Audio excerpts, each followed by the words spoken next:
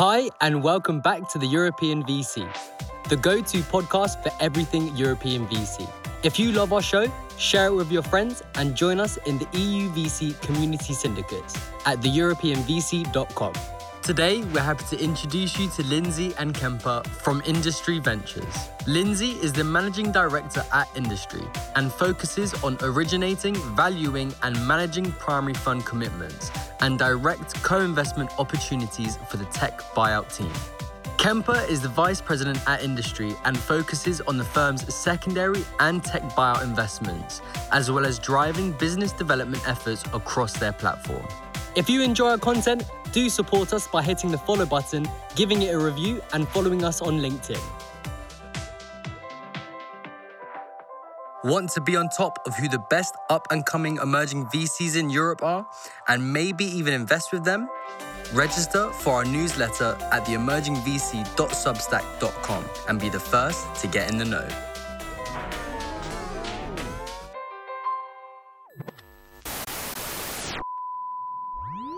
Lindsay, Kemper, welcome to the European VC. It's super nice to have you. How are you two today? We are good. Excellent. Yeah. Thank you for having us. Well, we love doing these two guest episodes. It always comes with this hassle. I need to know who to ask what first. And I want to ask you both the same question. Feel free to take it in whatever order you prefer. But my favorite question is always to start with, how the hell did you guys end up in venture? I've been in and around venture for almost 8 years now. I started at a tech-focused merchant bank in New York right out of college and was lucky enough to join Industry almost 6 years ago now. Time certainly flies. I've always been interested in tech, and so I've been fortunate to have a variety of different exposures or careers kind of along the way. So spent time in tech investment banking, tech buyout. I've worked at a tech company, Intuit, for several years, and then joined Industry Ventures about 8 years ago at this point. And it's just been a fantastic ride. And if any of our listeners, and to put some context into that, European emerging managers are probably like 80% of our listeners, are like hearing Industry Ventures and like, I don't know that. What is the pitch? What should they know? What should they know? Well, good question. So we've been around for over 20 years now, headquartered in San Francisco, and Kemper and I are the London outpost of that. We also have offices in Washington, D.C., and active in a variety of different aspects kind of within the venture life cycle. So at the earliest stages of venture, we've been active in supporting emerging managers, seed-focused funds, for the past 15 years as LPs, and then collaborating with those managers in co-invest opportunities. And then we've been active on the secondary side for the past 20 years. And that's where we got our start, focused on venture secondaries. More recently, we launched our fourth effort, which is focused on the small end of the tech buyout market as well, too. So everything from early stage, mid stage, late stage, and now what we call post-VC. And why Europe? Good question. So I moved here about 3.5 years ago, and candidly, it was driven by more of a personal move. And through Industry Ventures, saw a kind of growing ecosystem over here as I kind of continued to build out my relationships, and got really excited about kind of what we were seeing in the market from new managers that were kind of emerging over here, the maturity of the ecosystem as well, too, as companies had continued to grow and scale, a plethora of other U.S. Venture firms getting active over here. And that's where we actually brought over Kemper from our San Francisco office to join me. He leads our BD efforts to really kind of concertedly scale our exposure, both from a primary fund perspective as well as from secondaries, where there's obviously a growing opportunity over here as that market continues to mature, and actually not that many liquidity providers. Yeah, no, that's interesting. Actually, before deep diving into that, I need to ask Kemper, what are you seeing in Europe? What excites you here? It's such an exciting time to be here. I moved over just over 18 months ago, so it's still pretty early days. We've seen such an exciting group of new talented managers funding really promising businesses across the entire continent. And to Lindsay's point, I think the secondary opportunity set over here is massive and tremendously underserved, and it's still a very inefficient part of the market. So for us, it's really exciting to be an early mover on that side of the market as well. But I think there are great things to come for European venture, and there are now so many great proof points of amazing businesses that have scaled and exited and really fantastically performing funds as well. And we're going to get to hear much more about your secondaries initiatives. But let's just start with the bread and butter, and especially with a lot of our listeners are very excited to hear. I think, what size tickets do you guys do? Who have you backed? Who should reach out to you? That kind of, that speech. To answer your first question around our check sizes, they do tend to be a reflection of the maturity of our relationships with the fund manager. In that, we're typically a smaller check to start, often in the $2 to $5 million range. But those will typically scale over time if and when we come into subsequent funds. It is important to highlight that our kind of primary investment quantum with these funds represents a relatively small component of our overall relationship with managers. We're often helping them support their companies at the mid stage, working with them creatively around secondary structures as well. So in a lot of cases, the amount of capital that we have with a manager can eclipse our total primary commitment to their funds by several times. And then maybe just jumping in on that second question around kind of who we've backed. So we're certainly excited about all the managers that we've supported here in London and look to continue to grow that cohort as well too over time. Specifically to date, we've come into Felix Capital, Kindred Capital, Angular Ventures, Chelfin Ventures, and Alert! Breach of confidential information. Alert! Breach of confidential information. A couple of those are either have been featured in the European VC or will be featured with recordings already scheduled. So fantastic. Tune in if you're listening in for those. But you did say something there, quite London-centric.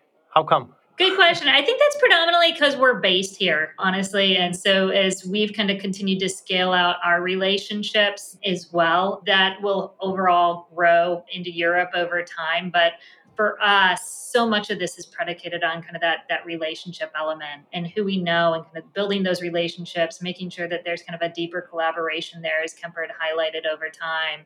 And so all the groups that we've highlighted, we've known the GPs there for quite some time and have really great relationships with them. Does that mean that the guy who's sitting in Poland hearing this podcast shouldn't bother reaching out? Or how should he go about getting on your radar? We've spent a lot of time getting to know managers in different geographies over here. And I think over time that will yield new investments in different places for us. I think we had a bit of a head start in London with Lindsay here, and the team has spent time here over the years as well. We have been making a concerted effort to figure out where our capital should go next. And, I think we have some ideas about what's most exciting, but we're continuing to look at Europe broadly as a theme. And for that manager in Poland that you had highlighted, certainly encourage them to reach out. We really do love getting to know new managers and starting those relationships and again, building those over time. Yeah, and I think it's also fair to say that the names, to those who don't know them that well, I actually think that you guys were, if not in Fund 1 of them, then in Fund 2, in the majority of the names you mentioned there, right? Exactly, yes. That's cool. That's super cool. Okay, I think we'll kick it to David on the deep dive on the secondaries fund. I think more than going there, I'd love to ask you to put some more words on the running of these different strategies in parallel and the synergies that it creates, because you're basically building up a venture platform here. I'd love to hear your description of it and how it services the GPs that you work with. You've hit the nail on the head there. The platform approach, and I think the interplay between our 4 different strategies is what gives us a unique edge in the market. We have countless examples across our portfolios of managers who we've collaborated with across all 4 of our different fund strategies. Because we're getting exposure to thousands of top companies at the earliest stages of venture, we have the benefit of being able to track a large percentage of these different venture cohorts and to track individual businesses as they scale and mature to the point that we're intimately familiar with many of them by the time they raise mid-stage financings, and we see opportunities to participate in those rounds. And when we eventually see opportunities to get exposure to those companies via secondaries. Our tech buyout fund's key differentiator is similarly our ability to target companies that we think are ideally suited to a buyout exit based on many years of data and history with these different businesses. And we're able to do all of these things through a database that we've spent a number of years building. But I should highlight that we're not necessarily an AI-driven firm, but the data certainly gives us a leg up. The kind of real edge that we have is the relationships that we've built across the venture market. Those have generated tons of investable opportunities for us around all these different assets that we're tracking. In so many instances, we've been the first institutional capital to back different managers, as you highlighted. And we've even helped certain funds launch from scratch. And that really does help us build a differentiated and enduring sort of relationship that we think is pretty unique. That same dynamic is true across the 4 different funds. And finally, I'd say we really pride ourselves on being creative and entrepreneurial. We've been first movers across multiple segments of the market, which means we're often a first call for funds and companies who see something unique and are thinking of us as a potential partner. And I'd underscore kind of that relationship element that Kemper had highlighted. So we're, to put it in context, we're invested in over 425 different funds. That coupled with kind of our creativity that we love to bring to bear, we are just a really unique partner to our GPs, really from their earliest days in terms of helping to seed some of these managers or help them literally create their funds from scratch, grow with these managers, and sometimes, coming to kind of the end of the life of a fund, right? Helping them think about how do you think about either elongating that fund through restructuring the fund from a secondary perspective or winding that fund down. And so really with these managers for quite some time. You've got your Europe managers and then you've got your US based managers, but we're seeing more and more deals being done by US managers in Europe as well. I'm curious, I'm guessing that many of the direct deals that you're doing is actually coming from your US managers that you are joining in with.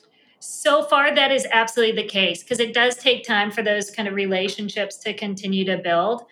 From our direct investment perspective, usually we're coming in the mid stage, as Kemper had highlighted. So co-investing alongside of our seed managers into kind of their companies as they get to the mid stage or reach that mid stage. Yep. So we'll expect more co-investments or direct investments into Europe, especially as some of those relationships kind of both continue to scale for us and continue to mature as well. I'm actually quite curious, and you're likely not to reply this, and then we just edit it out.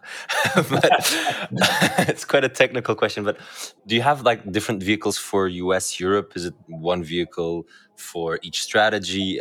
I'd love to understand that. Also to understand, okay, what is kind of the pitch value proposition to LPs even? Good question. So we're investing in Europe from our main funds. And so we have global exposure across our different fund strategies, but everything is always done out of our main funds. We don't have separate sleeves by geography. Yeah. And I think, the broader pitch to LPs or for our LPs is that, we're going where kind of the venture ecosystems are emerging, right? And so predominantly we're weighted towards North America, and that's really by design. And that's also, given kind of our historical relationships in the tech ecosystem, that's where those are the strongest. And then we've continued to branch out from there. Does that mean that we'll see industry doing emerging markets?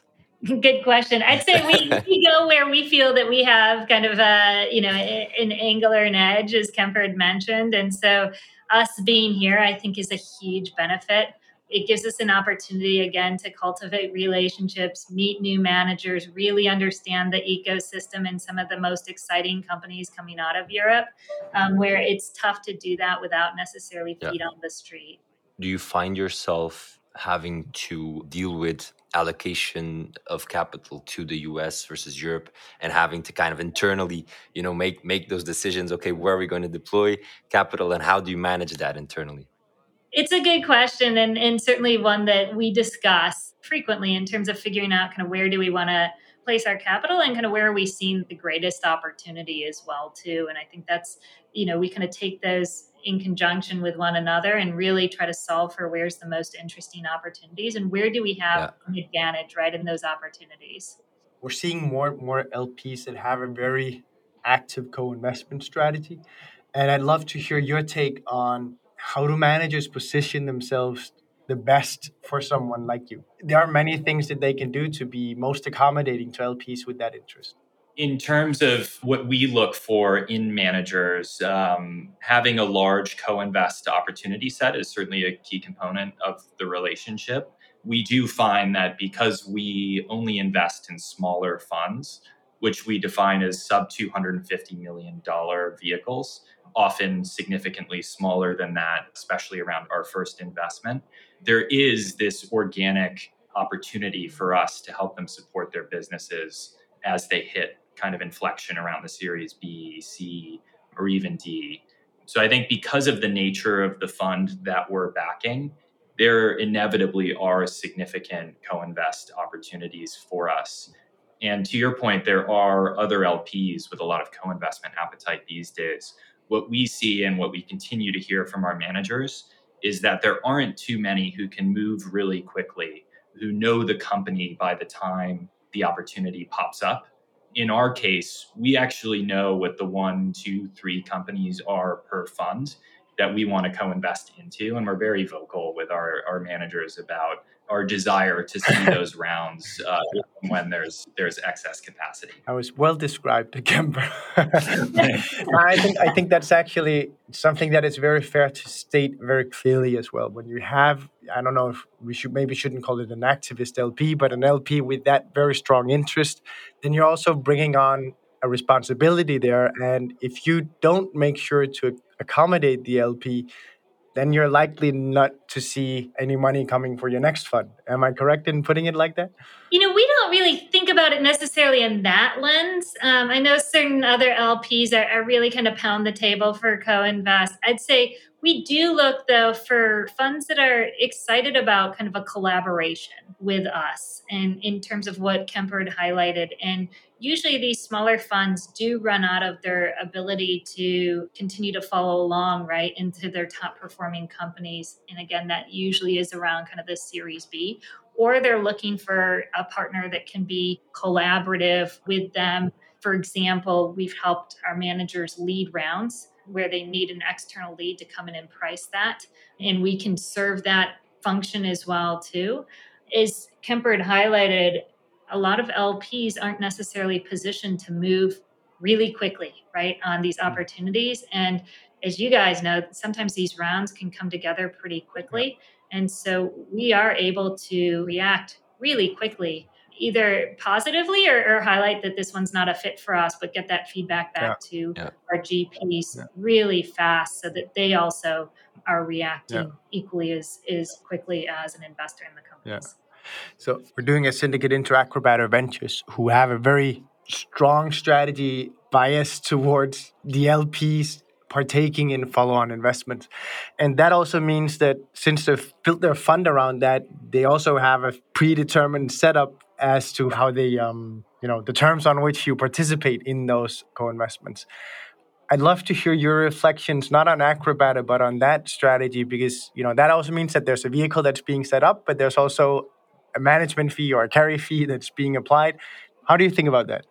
Yeah, really good question. And, what you're highlighting is not too dissimilar to a number of opportunity funds, right, that have formulated more specifically right across a number of kind of, smaller strategies. Because to your point, there is kind of this growing appetite, right, for co-invest or for kind of access, right, is really what it is. Mm-hmm. And so we've seen some of these opportunity funds actually tap out of their ability to continue, right, in select companies as well, too, where they may be too small in size. And so we've actually stepped in certain instances there to participate where those funds weren't able to any longer as well. I'd say from a fee carry perspective, we kind of take it case by case as well in terms of, assessing those. I'm going to shift topic now, just because it's something we don't talk a lot about here, and I am personally very interested in it, which is secondaries. since it's something that we don't talk that much, and I don't hear many people talking that much in Europe still, I'd love to ask you a very broad question to start with, which is, what you guys see happening right now, and obviously specifically in Europe, but also what are you hoping to see? What are you expecting? What are your kind of predictions to some extent of the development of the secondaries market in venture in Europe? Yeah, no, really good questions. And I'd say, stepping back, looking at kind of the secondary market more broadly over the time that we got started in it, 22 years ago, it was incredibly nascent, pretty much non-existent, right? When we came into it. And our whole fund was born out of the dot-com crash, where our founder Hans saw an interesting opportunity to buy venture portfolios from corporates that were incredibly distressed at the time. Realized that there's actually an interesting market around that. And that secondary ecosystem has continued to scale meaningfully over the past 22 years, and especially over the, call it the past 5 to 10 years. To put it into context, last year alone, we estimated that there was over 85 billion of venture secondary deal value. And that's largely being driven by companies staying private for longer. There's over 1,100 different unicorns today, and that has a combined value of just under 4 trillion. And that really is kind of driving the growing need here for liquidity solutions. So that can be, employees and founders that have a substantial amount of their own net worth tied up into their companies and are looking for some small amount of liquidity to kind of continue to finance their own needs. It could be early investors who have been kind of strong supporters of the company from oftentimes day one, and have substantial paper markups, but are looking for some DPI, right, to give back to their own LPs, to allow them to raise their next funds. It also includes actually LPs that have been in venture funds, right, for perhaps, upwards of 15 years. And those venture funds themselves are kind of no longer core relationships for them. And they're looking to kind of exit those funds prior to kind of the fund being wound down. And so this ecosystem has kind of continued to scale for us. We're one of the kind of few venture secondary groups that is investing both into companies directly, and that includes, buying out existing shareholders on the cap table, and then also coming into venture funds, so buying out LP interests in those funds. Again, with a real focus on gaining access to some of the best leading late stage venture backed businesses. As we think about where is that market going? I'm sure Kemper would echo it, but I think we're actually headed for one of the most exciting secondary markets that we perhaps have ever witnessed, right? Just given kind of where we are in the market cycle. There's certainly similarities to some of the prior downturns we've seen kind of over the course of our history here. But what I'd highlight as a whole is actually the venture market is much more mature than it was, in the great financial crisis, and certainly kind of where it was in the dot-com crash. And so I think, there's an interesting time ahead as well. And so we think that there's going to be a number of motivated sellers that will continue to emerge. That obviously includes LPs, right, that continue to face the denominator effect. It could include corporate investors, right? So there's been a proliferation of capital coming into the venture ecosystem from corporates. And as they kind of shift back to really their core strategies, oftentimes they'll think about, winding down or reducing their corporate exposure. It can include hedge funds and mutual funds, right? So especially as the IPO window is currently shut and exits are elongating, oftentimes they'll exit those private positions. And more broadly, we've certainly seen kind of public investors, right, rotating out of tech currently. And that can also include employees as they exit their existing companies, right, and may face a pretty substantial cost to exercise those options that they have. That will also be an interesting element. That's certainly kind of more broadly, and seeing dynamics here in Europe. I'd say, really exciting opportunity, both in the near term, but also over the long term, right?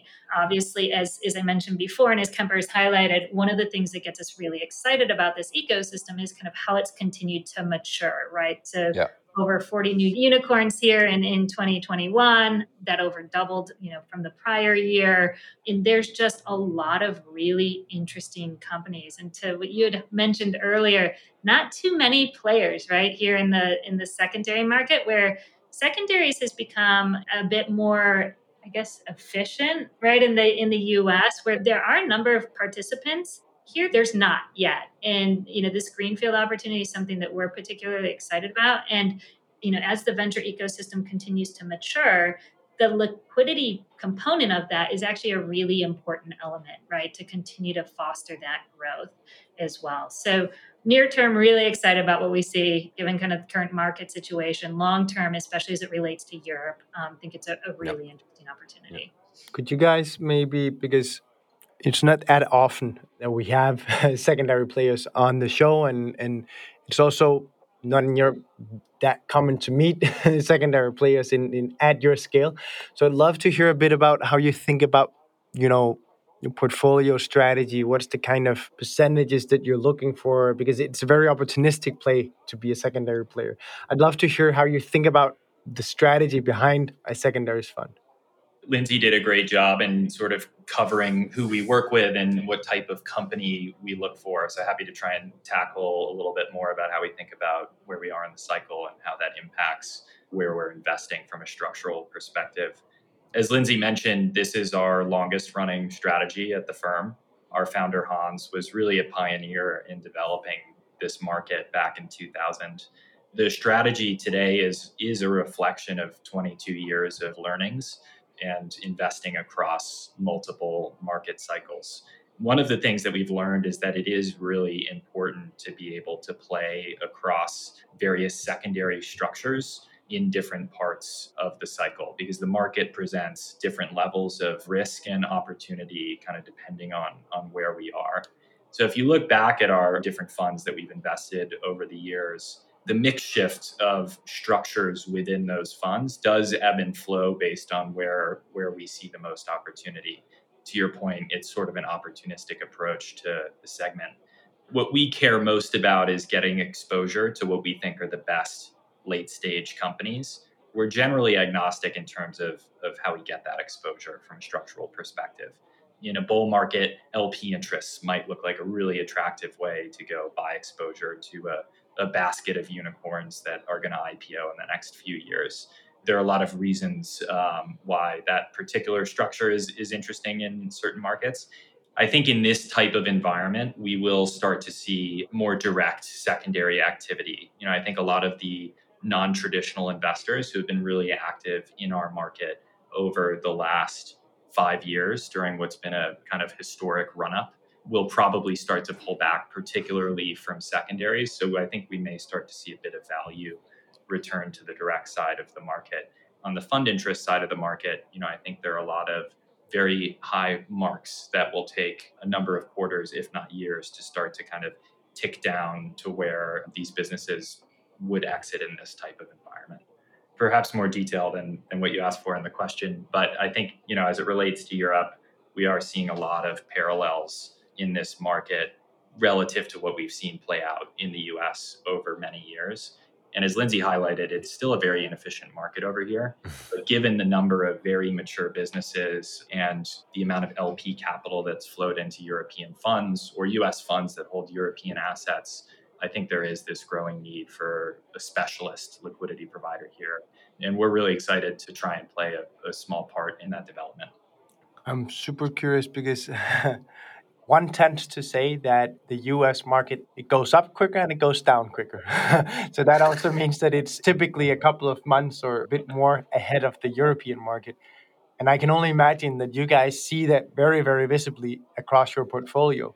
But I also imagine that also means that you oftentimes find yourself reaching out to do a secondary deal in Europe, and then they think that you got to be crazy. We're not there yet. that is not the price that we are worth. And you're like, nah, but you're going to be in a couple of months. Tell me, how do you see this? Even more broadly, right? That's over the first quarter and into this second quarter, we've been really slow from a deployment perspective on our secondary strategy. And that's because, valuations still haven't necessarily come to reflect perhaps this new normal the public valuations obviously drop much quicker than what you see typically on the private side. And so I think that bid ask spread is still pretty wide currently. So I'd say, that actually is the sentiment really across both the US and European markets. As valuations start to reflect kind of the new normal, I think that's where secondary deal activity will pick up. I'm really curious, and this is me like showing my lack of knowledge. I'm really curious of the motivations that leads, the owners of those stakes to want that liquidity. And what are you guys seeing? Because I find that super interesting. Andres and I are geeks. We love the LP side. So Yeah. I'm just trying to do my little master or crash course here with you guys. Yeah, it's a great question. I'd say there are a wide variety of motivations for limited partners specifically to seek liquidity for their holdings. Lindsay touched on the denominator effect. That's been a pretty significant driver of sale decisions by LPs over the last quarter. Obviously, if you're a multi-strategy LP, your public book is the first component of your portfolio that will reflect a broad change in value in the market. Your private book will take many quarters to remark itself. Many of these LPs have target exposures by asset class. And what we've seen is for a lot of LPs, their private books are now significantly overweight as their public books have traded off. So some of them will actually need to look to reduce those positions. We've seen a lot of opportunistic selling in recent years as well. I think secondaries maybe 10 years ago weren't necessarily a universal liquidity valve within the venture market. It was something that people typically pursued when they needed to. That isn't really the case anymore. I think there are a lot of LPs who will regularly sell down positions in older funds to fund new commitments, to capture value that they see in those marks, whatever it may be. It's kind of become this sticky part of the market that's a little bit better accepted by the different stakeholders in venture. Obviously, we're in a very different environment right now where I think we will see more people selling because they need to, rather than because it's part of their kind of portfolio management strategy. When you do take over an LP's holding in a fund, then you're also taking over the relationship. But I'm guessing that there's a big difference between how you treat or think about your secondaries LP ownerships and then the funds that you commit to as a primary. It actually can be hand in hand. We do see secondary opportunities in our emerging managers. And oftentimes that'll come in kind of their funds 2 or funds 3, where, from their fund, the secondary being in kind of the fund 1, where perhaps it's comprised heavily of friends and family, which is usually the case, right? With fund 1s. And perhaps those friends and family had kind of over allocated, right? Or, wanted to be helpful at the time and they love it, but they're like, well, wait a second, I don't know if we can manage kind of a fund 2, fund 3 commitment. In conjunction with our emerging manager strategy focused at the seed end, we will do secondaries. That's actually about 20% of what we do out of those funds. And then what we'll do is come into their subsequent funds, right? So it's once we've underwritten that manager, the secondary is really an opportunity for us to get kind of further exposure to that manager and companies or a portfolio that's that much further along. And we view it as kind of, a way to kind of provide that continuity of relationship as well too. And so, it can go hand in hand. Whereas, usually a secondary investor or LP wouldn't necessarily be considered, in quite the same lens. We're talking about these liquidity challenges on the LP side, but something that we haven't spoken about, and I'm really curious to hear your thoughts or even, what you think is interesting there is, when we're talking about emerging managers going fund 1, fund 2, fund 3, there's also some liquidity concerns there often, right? I don't think you guys have a strategy leveraging that, but I'd love to hear your thoughts and what you're seeing as well on that front. Yeah, we've worked with a number of general partners to help them think creatively around monetizing their carry or personal investments in their own funds. Venture is a long duration asset class. Many LPs in year 15 are probably surprised when there's still a lot of value left in a fund. GPs would pursue liquidity for the same reasons. Particularly those that have been very successful in their early funds where they've had a lot of winners, but perhaps haven't necessarily gotten into the carry on their fund 1 or their fund 2. by that time, their fund 3 or their fund 4 may be very large, and their personal investment into those funds might become pretty significant. So it's not necessarily a new part of our market, but we have seen a lot more activity around GP secondaries. But it's also a natural expression of the type of managers, right? Because at least in Europe, it was very much private equity guys. Okay, well, do I need to flesh out $1 million? Okay, I think I can manage. You had a 30-year-old guy who was done a couple of startups. None of them really hit the big success, but they got a lot of learnings, and off the back of that, could build a fund. They don't necessarily have the ability to meet GP commit for fund 2 or 3 and so on. So yeah, it is an expression of that as well. Yeah, very interesting. We always round off our episodes with a quick fire round. The quick fire round is when we ask a couple of quick answer questions, 30 to 60 seconds each. Lindsay, Kemper, are you guys ready? I sure hope so. Yes. First question of the quick fire round, and Lindsay, I'm going to forward this one to you, which is, in venture, generally speaking, what areas excite you the most that maybe other people around you don't feel that excited about?